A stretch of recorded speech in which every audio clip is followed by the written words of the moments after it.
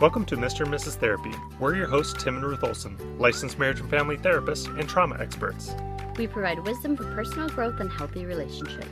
Stick with us and you'll gain practical tools and insights that will help you be a healthier and happier you. Hey everyone, welcome back to Mr. and Mrs. Therapy. We are so glad that you're here with us today.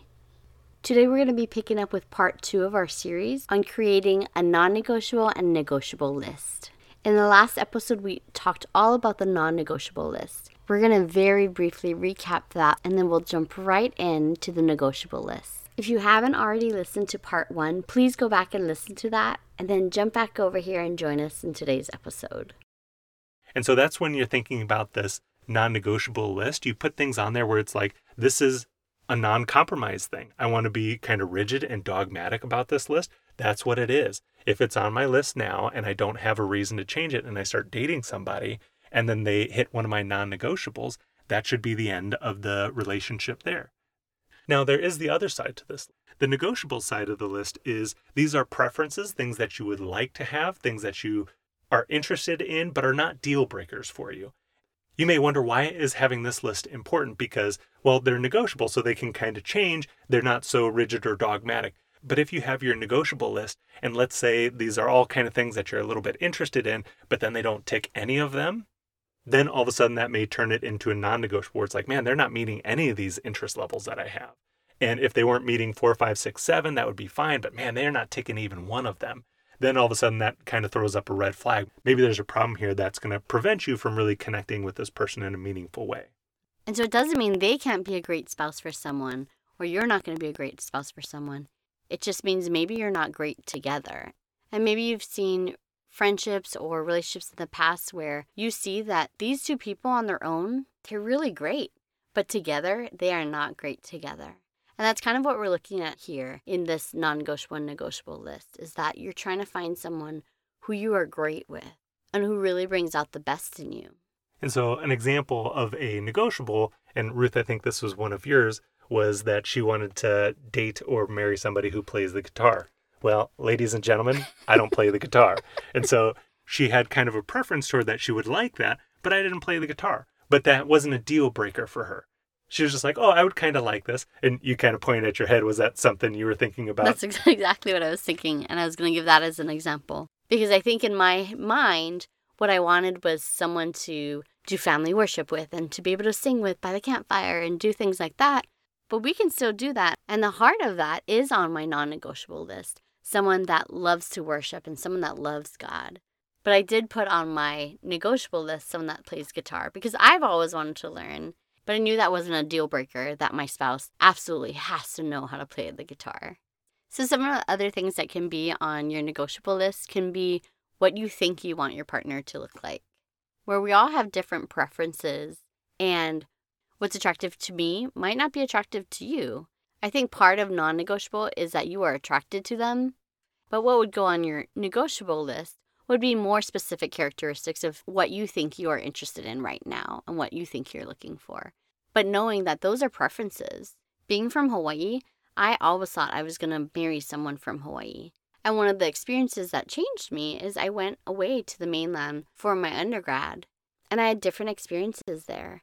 And then I went to a different state for my master's program. And that's where I met Tim. And up until that point, I had always thought I wanted to raise my family in Hawaii. But as I had different experiences, as I went to different states, that was something that became negotiable for me. That I realized, you know what? That I'm very adaptable to moving and to changes, but that what's important to me is who I'm with, wherever I am. And I think I'll always hold that as a badge of honor that you would be willing to choose me over the islands. And actually, it's interesting you bring that up, though, about being willing to adapt and to change. And even when we were dating at the time, I didn't have a non-negotiable list. That was something that I recognized that I had to have in a partner. I had to have somebody who was willing to adapt and change and to grow over time, not somebody who was take me as I am or leave me, but somebody who I could actually work at growing with. Because I recognized I needed to change and I needed to be better, and I could work at being better, but I wanted a partner to work that through with.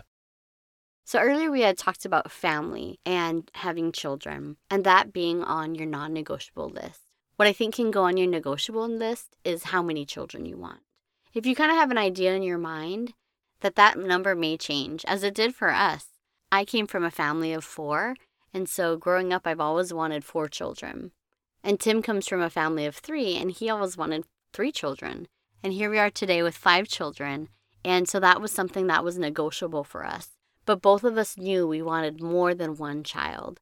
And so when we look at the negotiable list, you may put on there the number of children you think you want right now, but that may change. Now, I'm sure for some of you listening out there, as we're talking about these lists, your anxiety is starting to rise and maybe even starting to peak.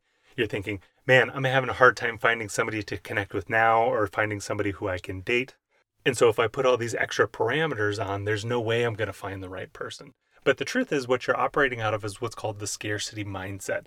You're feeling like there's not going to be enough people around who are going to be able to meet those categories.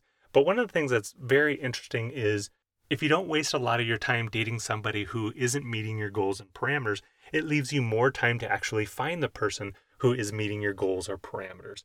And also, when you have a more clear guiding direction of what you're looking for, it's easier for you to beeline more towards that than if you're just kind of waiting around and looking for whoever might be interested. And also going back to something that Ruth had said when she was talking about that, just because you weren't great with somebody else, you also want to be careful at taking lessons and learning from that experience, because there may be somebody who you were dating and they didn't like certain qualities about yourself. So then you take the lesson, oh, universally people won't like this quality. But that's absolutely not true.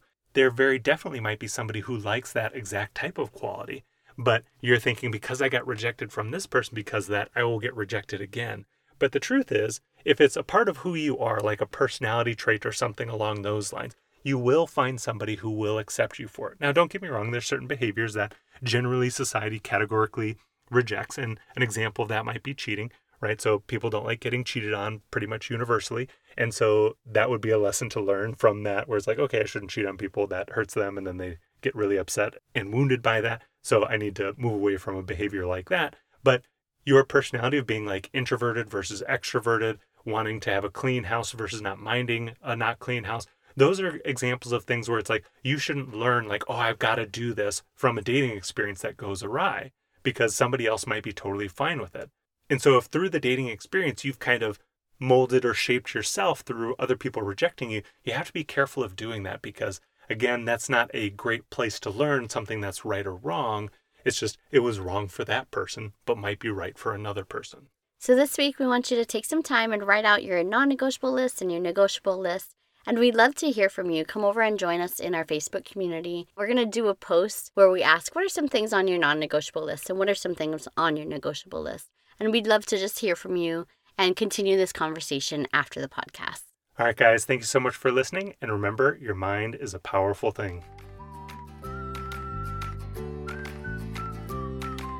Thank you so much for tuning into this episode of Mr. and Mrs. Therapy. If you enjoyed this podcast or found it helpful, we'd love for you to take some time and leave us a review on Apple Podcast.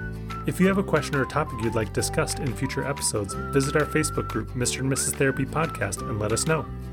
Disclaimer: although we are mental health providers, this podcast is for informational purposes only and is not intended to provide diagnosis or treatment. Please seek professional help if you're struggling with persistent mental health issues, chronic marital issues, or call the National Suicide Hotline at 988 if you are contemplating suicide.